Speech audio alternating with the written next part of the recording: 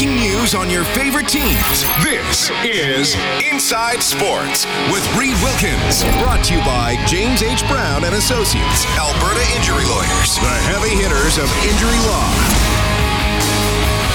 Get you ready tonight for the showdown on Sunday between the Elks and the Argos at Commonwealth Stadium. It's going to be on 6:30, Ched, with the countdown to kickoff at 3:30 and the game starting at 5. CFL tonight, a minute 45 left in the first quarter. Hamilton leading Montreal 6-0. And we will kick it off this evening with one of the all-time greats in the Canadian Football League. He'll be going on the Wall of Honor at Commonwealth Stadium when the Elks play Ottawa on August 27th. Former receiver Terry Vaughn checking in tonight. Terry, you're on with Reed. How are you doing? I'm doing well. How about yourself? I'm doing very well. It's a pleasure to talk to you, Terry. Let everybody know where you're living these days and what you're up to. Well, I live in Arizona, in Chandler. It's a suburb of the Phoenix area. I live there with my family and work for the state as a parole officer and kind of helping people, kind of get their lives back together when they get released from prison. How did you get into that after you left football? How did you become a parole officer? It was just I took a year off, and it was just something I've always liked, social work and helping people, and that's kind of how I got into it. Okay, well, good for you. Do a lot of your colleagues know you played professional football, or do you not talk about that past part of your life? I don't typically talk about it, but I get asked about it quite a bit because I have pictures in my office. So kind of hard to hide it. Okay, well, good for you for doing that, and thanks for joining us tonight. And obviously, really cool news that you're going on the Wall of Honor. It's going to happen August 27th when the Elks play Ottawa. Tell me about getting the news that you were going on the Wall. Very surprising. I thought I was taking a call with Dave Jamieson, and it happened to be Dave Jamieson, Adam Watts, and Ricky Ray actually broke the news to me. But we were just catching up initially, and after about 5 to 10 minutes, then they told me. So it was a surprise. Well, that's pretty cool and interesting. You had Ricky on the call because you and he played together for a couple of seasons and had a pretty good connection. Correct. And so it was when Ricky got inducted into the Hall of Fame. I actually sent him a speech as well for his Hall of Fame induction, and so it was befitting that he was on the call as well. Yeah, that's awesome. Terry, I remember you playing very well. I liked you better in green and gold than I liked you in red and white. I can tell you that. Probably most people listening did. But, and I was talking about you yesterday on the show because the news came out in the afternoon, and I said, if you didn't see Terry Vaughn play, he was the yak master, the yards after catch guy. And I know you could go deeper down the field, but that's the one thing I really remember about you was a shorter or a medium pass, and then you would go to work from there. Why were you good at that? And is that a fair way for me to remember you if I had to sum it up for people who didn't see you play? Well, no, that's a fair assessment. But, when I was in high school, college, I was initially a running back. So I was a running back with gifted hands, and I could always catch a football. And but the natural transition over my career from college to professionally football, I eventually became a receiver, and that's once you catch a ball, I become a receiver or a running back in essence, and so that's kind of what you see. And I think also being a security blanket for a quarterback, being able for a quarterback to throw a 5-yard pass and, in turn turn it into a 20 or 30-yard gain is is a big asset for a quarterback, for a young quarterback. Well, and you were very good at that. Like I said, you could really get that ball and then you could scamper. What was the story? How you came to the Canadian Football League? Obviously, you joined Calgary, and they had a pretty good team when you went there. What's your story behind how you got to Canada? Well, initially, I was with the Arizona Cardinals, and I signed with them right after the draft, and made it all the way through camp, and had the opportunity to be on the practice squad, and thought that was going to happen, and then it didn't happen, and then I eventually got cut, and then I was kind of like, okay. My agent at the time said, hey, Calgary has your rights in the CFL. And at the time, I knew a little bit about the CFL, not much, but I knew a little bit. One of my college teammates, Ed Kusi, who was an offensive lineman at Arizona, he had just got drafted in the CFL in like the third round. And I'm like, okay, I didn't really understand, because Ed didn't play a whole lot at University of Arizona, but he was still drafted in the third round. So I was like, okay, maybe I'll give it a chance, give it a look, and I did. What was the biggest adjustment for you coming up to play Canadian football after playing with Fort Downs? For everyone, I would assume it's the waggle towards the line of scrimmage, especially for receivers. In the American game, we don't have that. And also, it's a 3-down game versus a 4-down game. And but it's after that, it's just football. Other than that, it's football. So once I got adjusted to the waggle and got used to it, I took advantage of it. Terry Vaughn joining us tonight on Inside Sports. He's going on the Double E Wall of Honor August 27th when the Elks play Ottawa. So this question might sound a little silly, Terry, but I often ask players this because I think there is a point where an athlete has to have this realization, and you have this incredible career that we're looking back on, but you didn't know it was going to go that way. When did you realize you were good in the CFL? You know what I mean? Like, when did you realize, like, okay, I'm one of the top dogs here. I could do this. I've always felt didn't matter what level football I played. I know once I got an opportunity, that's all I really needed. My talent would take over, and and it would be obvious from that point on. Calgary, when I came there, I came there with Alan Pitts, and I'm like looking at this guy. He's 6'4", 220, and he's a great receiver. And I'm like, what are you doing here? You should be, playing in the NFL. But it's football is one of those games where, there's a lot of people that can play the game but don't get the opportunity to play the game, So, fortunately, I got an opportunity in Calgary and, made a few plays and got a chance to play and, start. And the career kind of took off from there. But, when I came to Calgary, we probably had about 15 receivers, and only we all competing for one spot. Oh, wow. Jeez. It was, that was my spot. Well, you went out and grabbed it. And interesting, I just double-checked, because I wanted to double-check the overlap.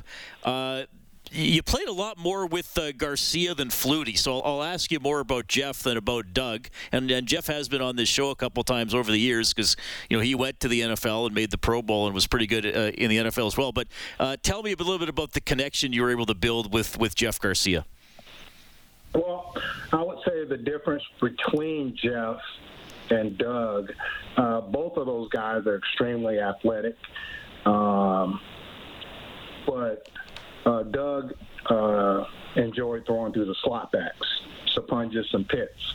And so when I came into the league, I was playing outside receiver, and so you didn't see a whole lot of balls out there.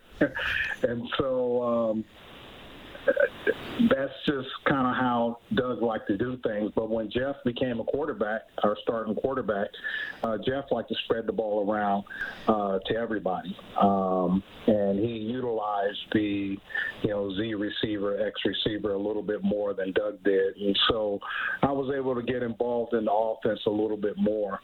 And, a lot of times I would only get the ball, twice a game. So I knew I wasn't getting the ball because, the lion's share of the passes were going to Sapunjas and Alan Pitts.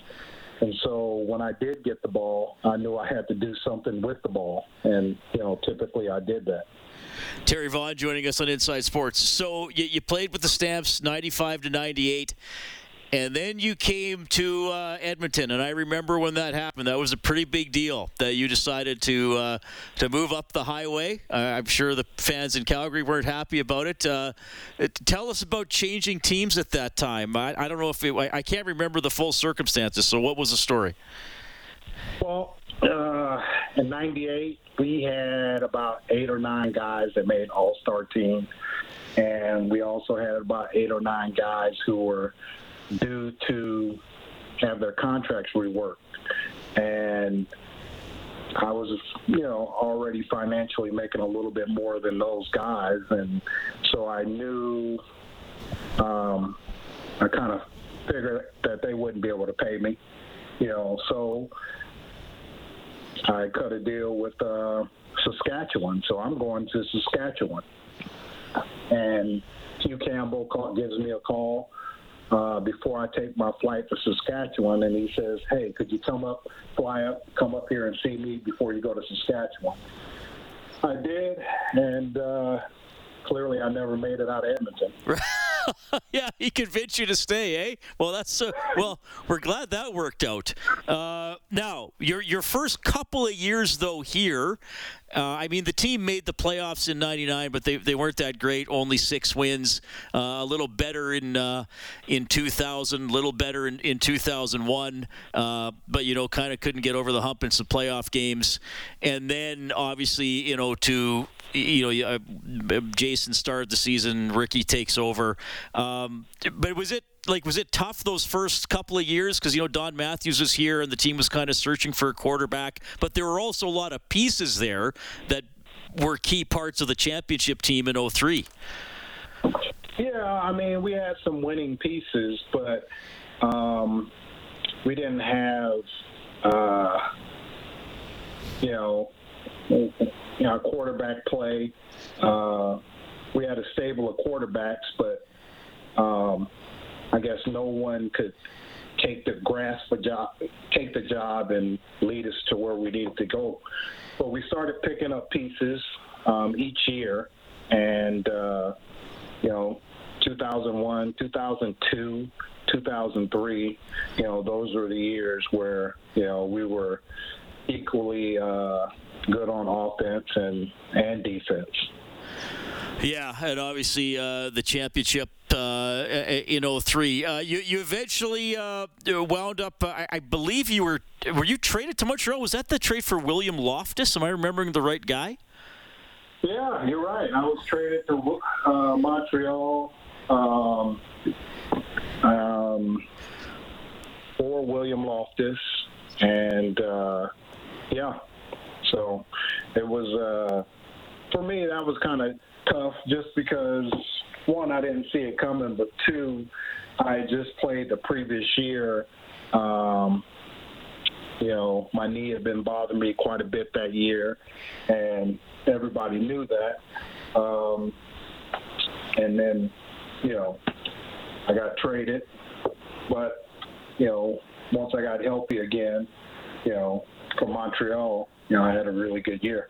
Yeah, and I know that one didn't go Montreal's way, but a classic Grey Cup game in overtime between Montreal and Edmonton in 2005. You also played a season with Hamilton. Terry, when you look back now, or maybe if an American kid at a university came to you now, 17 years after you left the CFL and said, Terry, you played in the CFL. Like, should I go up there? Like, what's this league like? Like, what would you say? I would say definitely it's an opportunity to, do what you love, for one.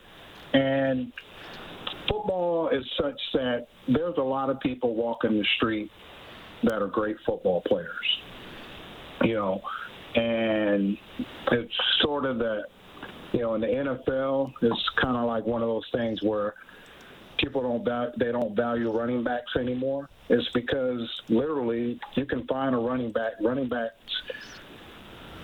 come a dime a dozen. You can find them anywhere.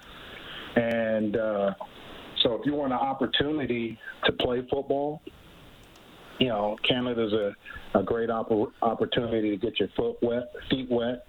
And, there's been a lot of great players in the NFL that started in the CFL. And that continues to happen. What do you remember most about Edmonton and not being a football player here, but also living here and being part of the community? Well, that's just that, the community. Working in the community, meeting people in the community. I really enjoyed the community. First off, I enjoyed my time in Alberta. I loved Alberta.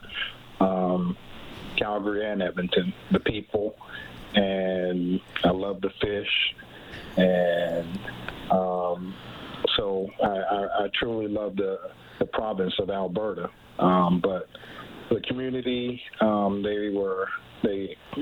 places took me in and treated me well. Now, where did you like to go fish? I got to ask you that.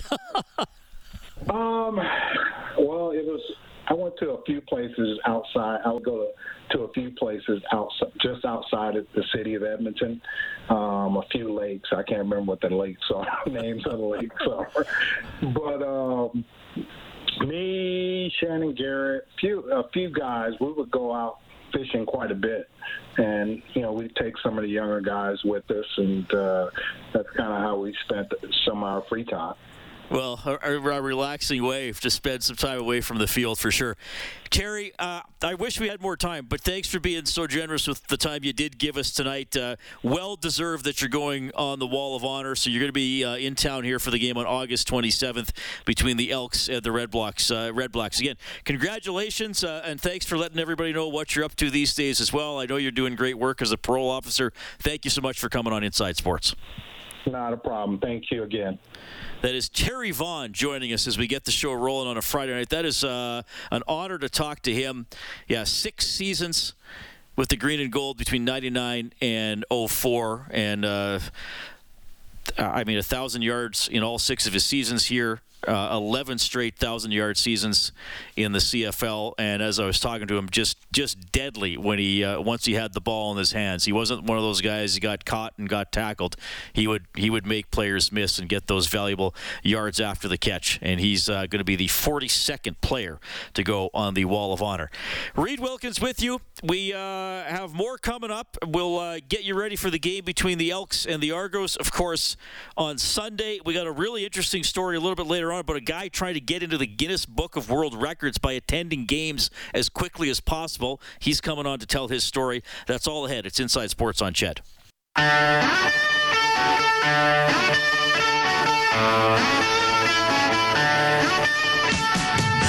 Inside Sports with Reed Wilkins is brought to you by James H. Brown and Associates, Alberta Injury Lawyers. Go to jameshbrown.com.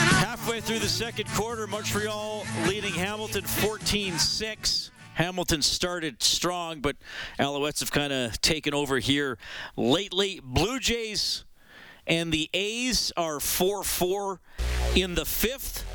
The Edmonton Stingers in the Canadian Elite Basketball League visiting the Brampton Honey Badgers tonight, and Edmonton leading 45-30 at the half. That game last night ended just as we went off the air. The Stingers lost 88-83 in Scarborough. All right, what are the Elks going to do with a couple key injuries? Arsenault, Ed Gainey, Brendan Escott. We'll check in with that when we get back.